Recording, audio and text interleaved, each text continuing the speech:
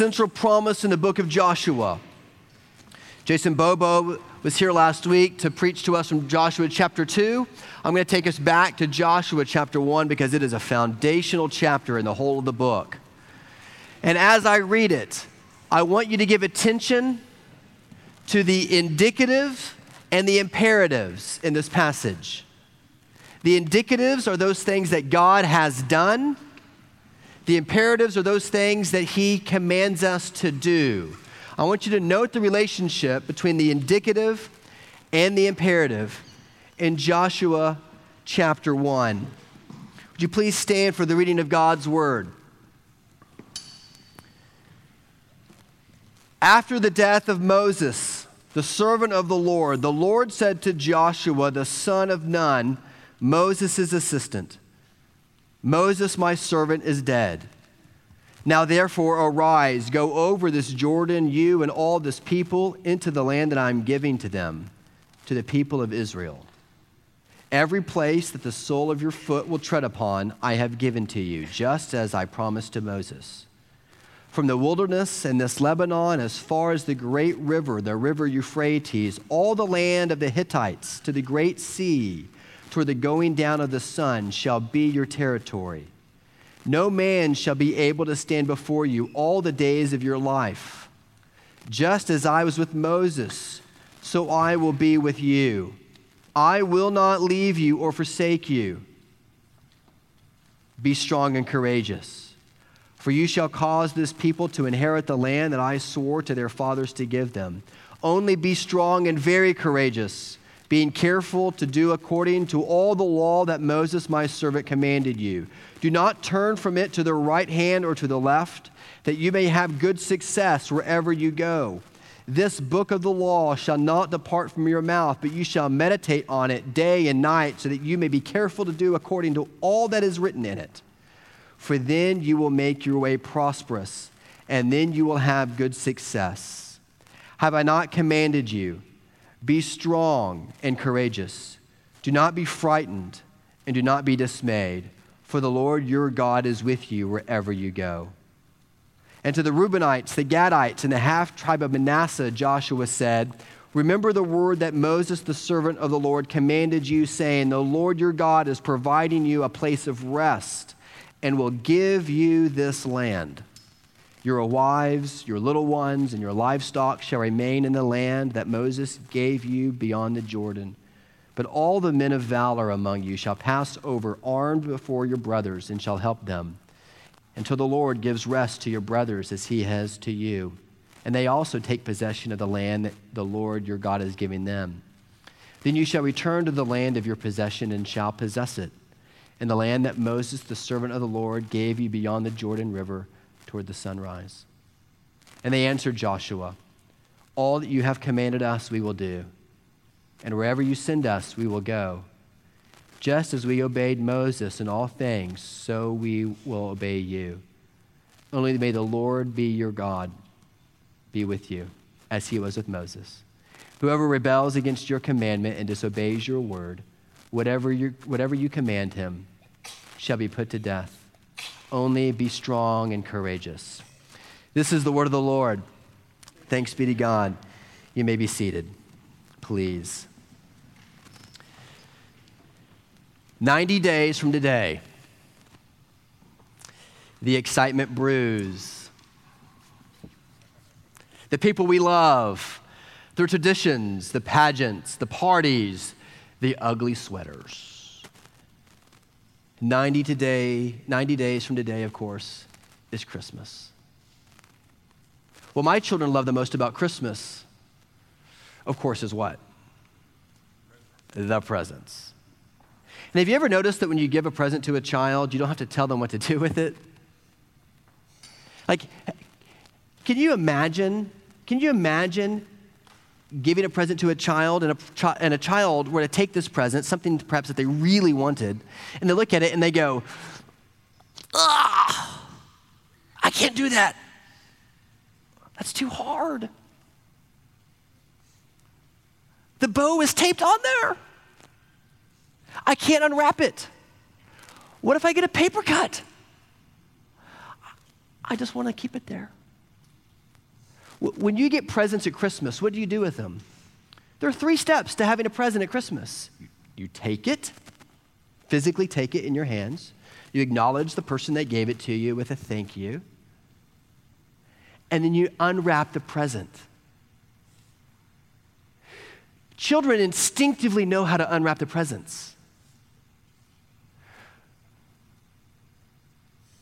But the book of Joshua teaches us that Christians are given gifts and they do not know how to unwrap them. The entirety of the book of Joshua is about this promise: the Lord your God is with you. And the interesting thing about Joshua chapter 1 is that it's so foundational to the entirety of the book. You could spend 10 sermons on this chapter. Notice the indicative imperative relationships in Joshua chapter 1. The Lord says, I give you this land. It is yours. And then what does he say to Joshua and Israel? Now take it.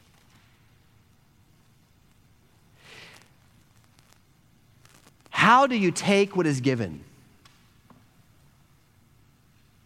How are you to live the Christian life that has been given to you?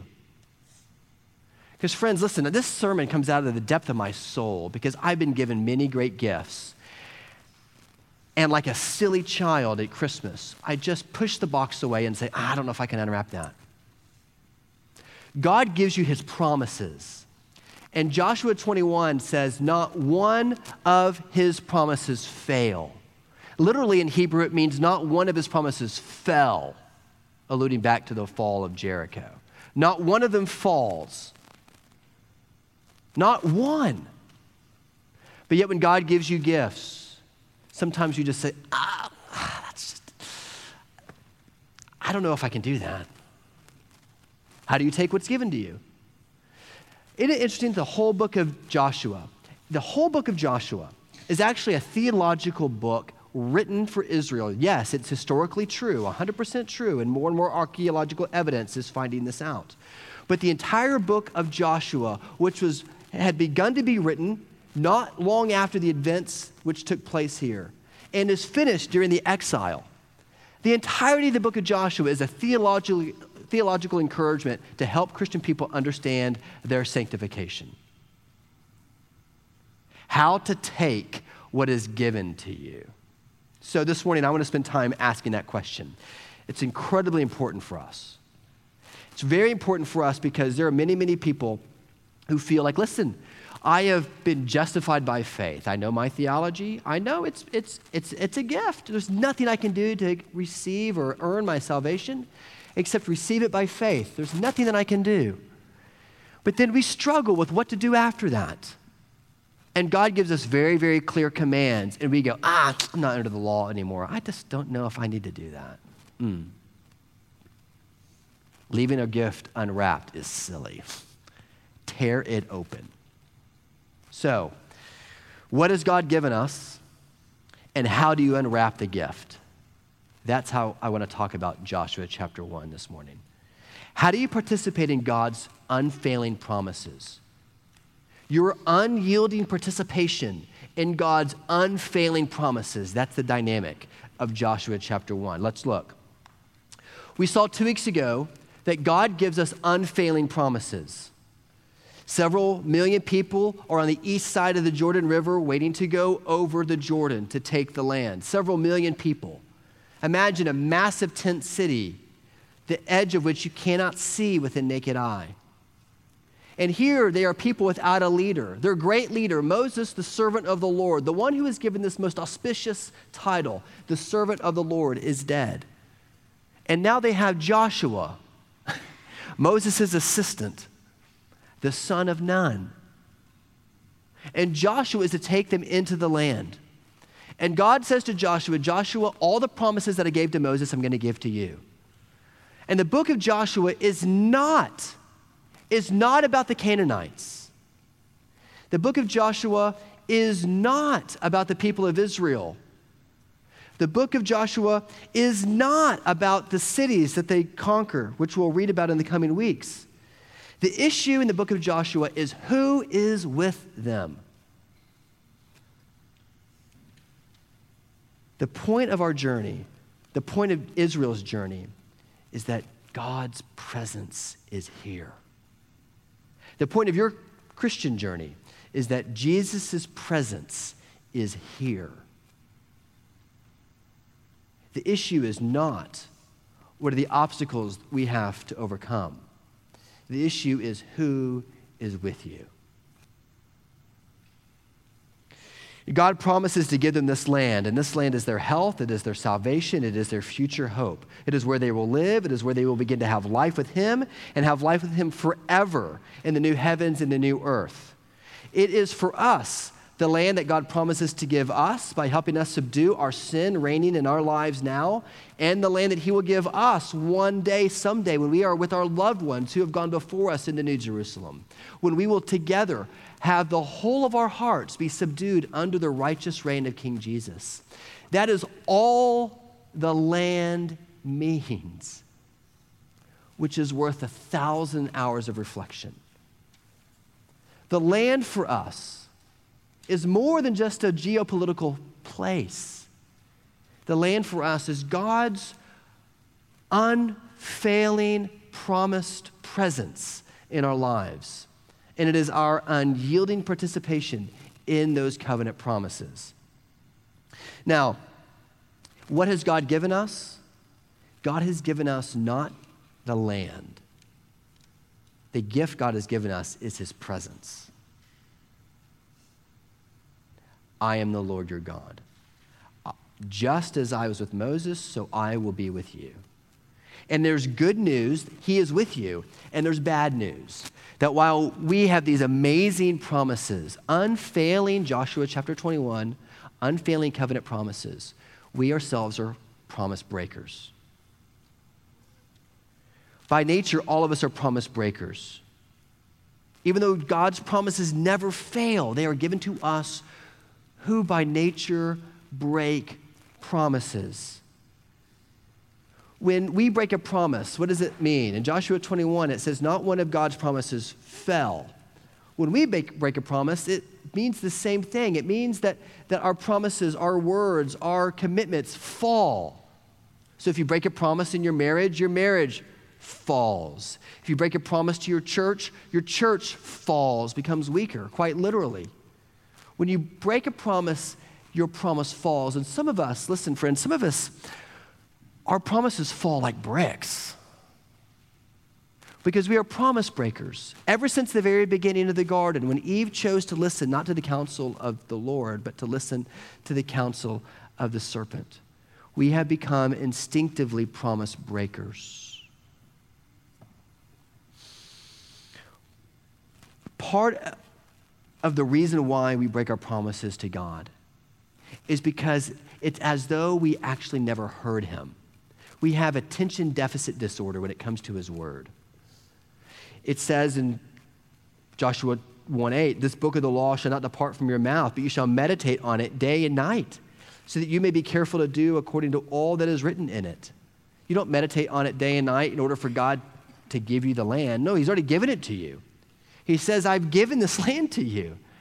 So therefore, meditate on my word. It's as though sometimes you don't hear Him.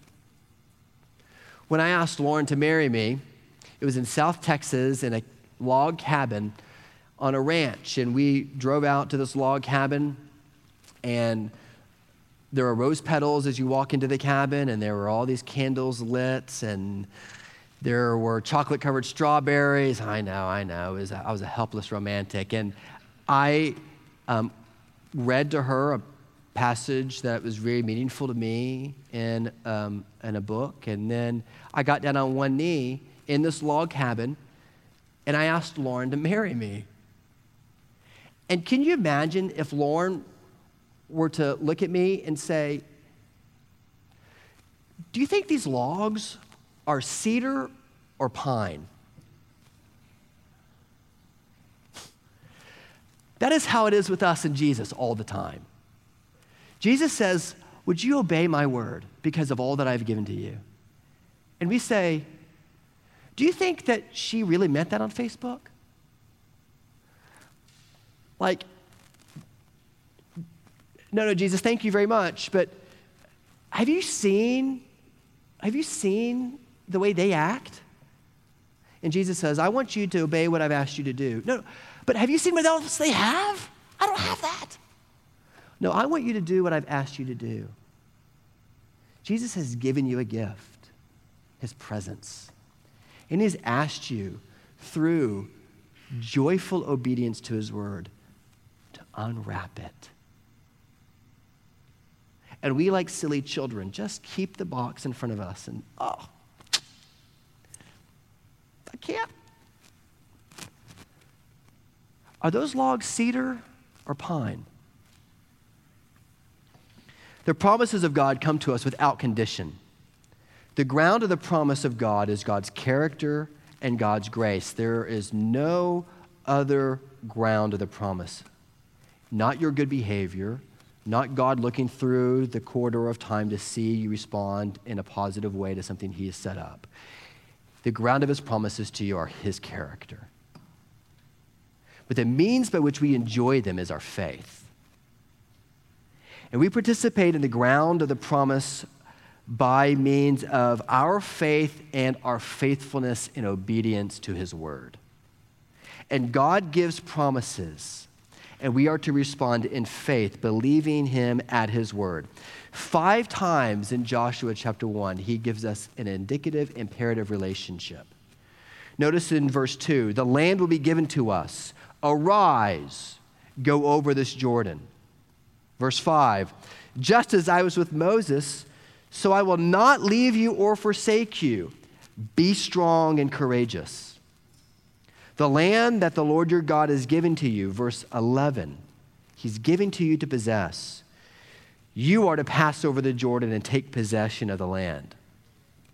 Verse 14, tribes on the side of the Jordan, listen, the land is yours. But I want you to go arm yourself with your brothers to help them conquer their land and then return to yours on the east side of the Jordan. Verse 17, the Lord is with you. Be strong and courageous. And then the summary in verse 15, take possession of the land. Take what's given. Tear open the package. Take possession of the land that the Lord God is giving you. God has given us his presence to be with us on this journey. The gift is his presence, and it is enough for you.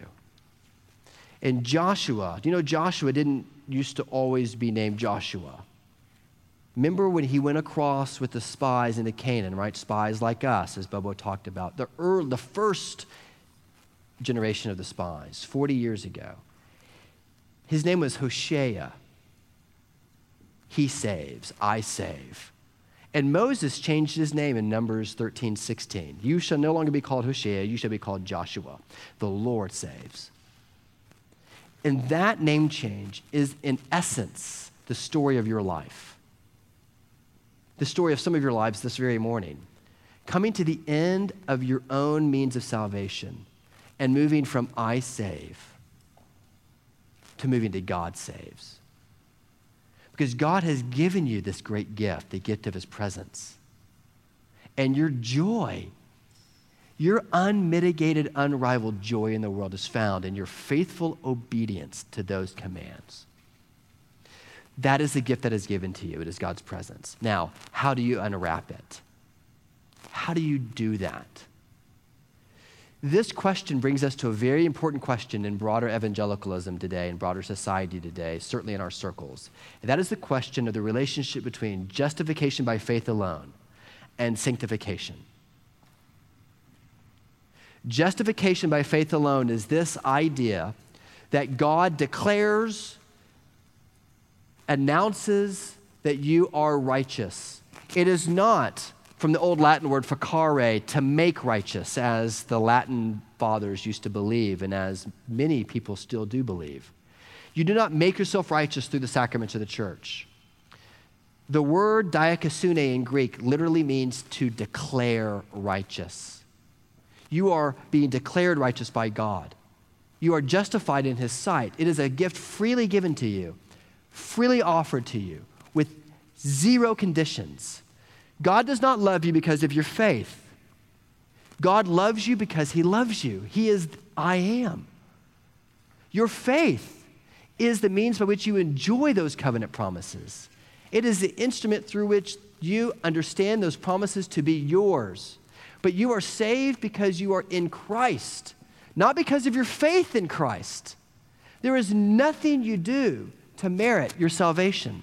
It is freely given to you as a gift.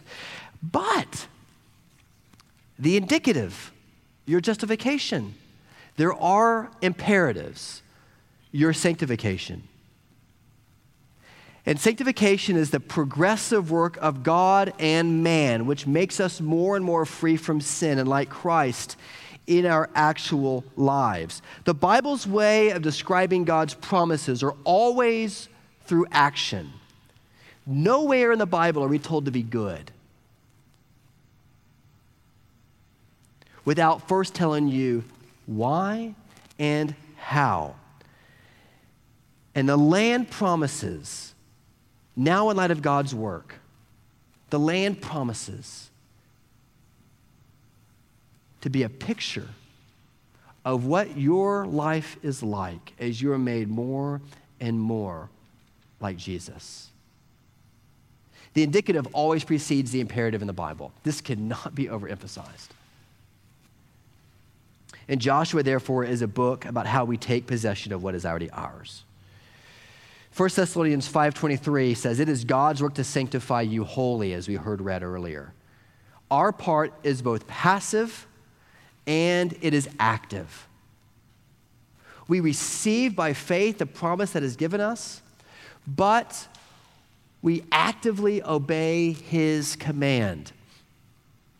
My daughter Annie got glasses this week. And if you've ever gotten glasses, you know that there's a transition when you're trying to adjust your sight. Annie got new glasses, and within a couple of days, she had to have them adjusted because as her eyes adjust to these new glasses, she needs to have her frames adjusted to fit her head, to be more and more comfortable, to be able to see. Sanctification, friends, is a fight for clarity, to fight for you to understand the gospel's implication in every sphere of your life. It's like having new glasses and having to go back to the doctor again and again to make small micro adjustments on your frame so that they rest more correctly on your head. Some people who are passive in their sanctification just say, let go and let God. That is not a good motto for the Christian life. And it is not a good picture of our sanctification. The picture of our sanctification in Christ is this. Hold on to God for everything you have because his promises are true. That's a picture of your sanctification. Not let go, let God. Listen, we're good. We don't need to obey. No, it's hold on for everything you've got because his promises are yours and they never fail. Unwrap the gift. Obey what he's called you to do. I want you to listen to some of the verbs in the New Testament. Hebrews 5:14 says, but solid food is for the mature, for those who have their powers of discernment trained by constant practice to distinguish good from evil. 2 Thessalonians 3:13 says, as for you, brothers, do not grow weary in doing good. 1 John 3:3, and everyone who thus hopes in him purifies himself as he is pure. Listen to all these imperatives. 2 Corinthians 7:1, since we have these great promises, beloved, let us cleanse ourselves from every defilement of body and spirit, bringing holiness to completion in the fear of God. 2 Timothy 5:5-7 says, for this very reason, make every effort to supplement your faith with virtue, and virtue with knowledge, and knowledge with self-control, and self-control with steadfastness, and steadfastness with godliness, and godliness with brotherly affection, and brotherly affection with love. Now, what keeps these passages of the Bible from just being merely moral aphorisms, being something that you would read in Emily Post or Miss Manners? The imperative is always preceded by the indicative. What God tells you to do is always preceded by the new heart God has said he has given you to obey these commands. He's given you a new life. He's leading you into the land. He will be with you. Christian holiness is not niceness. Christian living, rather, is not niceness. It is holiness. And there is a huge difference. If you think to be Christian means to be a Christian is to behave nice or be a Christian with ethics, you're wrong. To be a Christian means to be holy.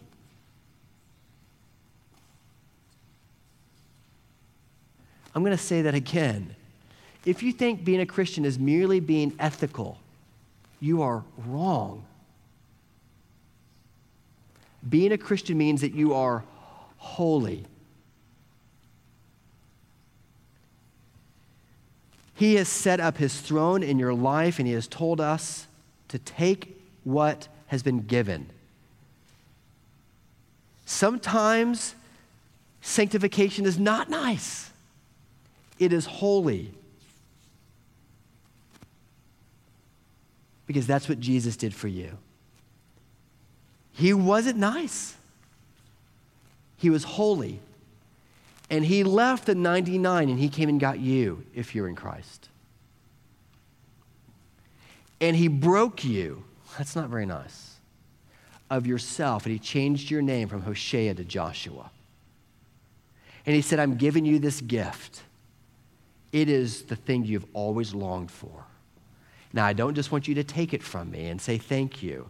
I want you to tear it open.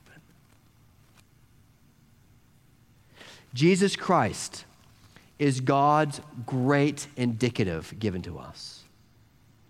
Without him, the imperatives of our life are just worn out old morality. But with him, the imperatives of the gospel, of Scripture, are our hope and our joy. With Christ, the great warrior indicative, he has come to you to open up for you a new way of living. He has given you a package and said, tear it open. It is a whole new way of adjusting your sight through obeying what he commands you to do. Never in order to get his love and affection, always because he loves you and therefore has given you his indwelling spirit and empowers you to obey the commands he calls you to obey. So you need to hear his commands. You need to be strong and courageous. The book of Joshua doesn't end with a God giving them a promise. I've given you a land.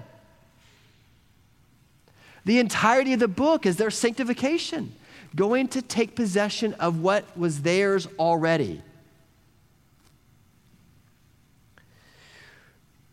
We have hope. We have hope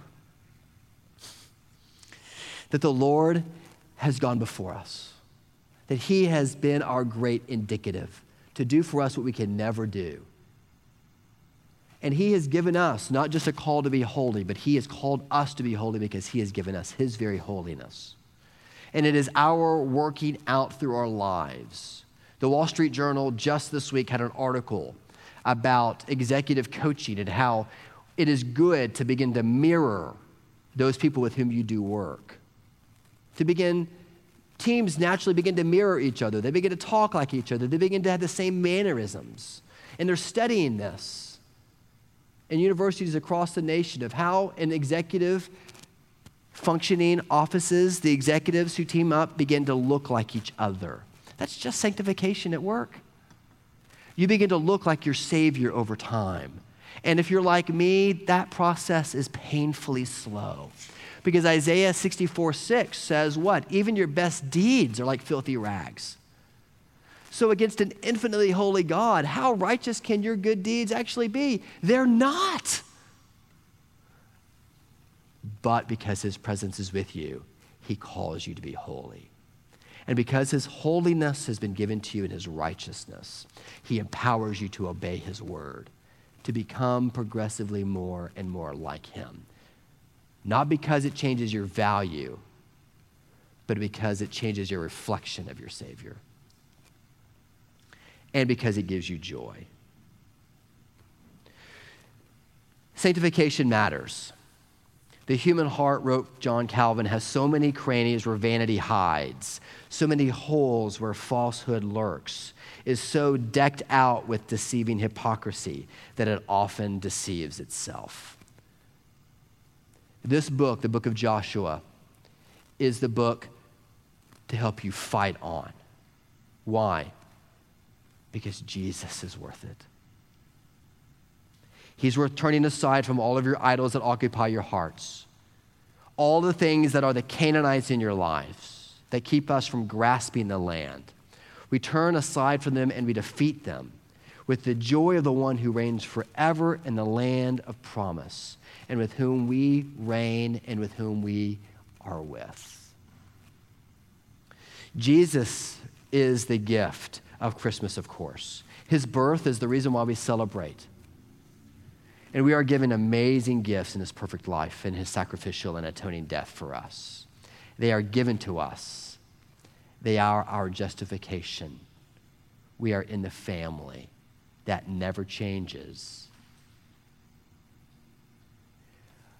But you are to unwrap the gifts, the gift of his presence. So tear it open, Trinity. Obey his commands with joy and love. I've given you this land. Now go and be strong and courageous. Rip off the bow. Tear open the package. And there should be wrapping paper strewn all over your house. It is for your Savior's joy and glory and for your own. So we take the land that's been given to us. We take what's given. Tear it open. See your Savior's love for you. Be empowered by his justifying work in your life. And with joy, be strong and courageous. Amen. Father, we pray that you will help us as a church to see that you, Jesus, are the great indicative. That behind every promise in Scripture, Jesus, there you stand, having fulfilled every single one of them for sinners like me, sinners who become saints through your work. Father, help us, like Israel on the eastern edge of the Jordan, to hear your covenant promises and not merely stay on the eastern side of the Jordan, but help us with reckless abandon, with courage and strength to run across that Jordan to obey you at your word. Thank you that you're with us. Thank you that your promise of presence is the great promise of Scripture, and it is ours in your Son, Jesus. Amen.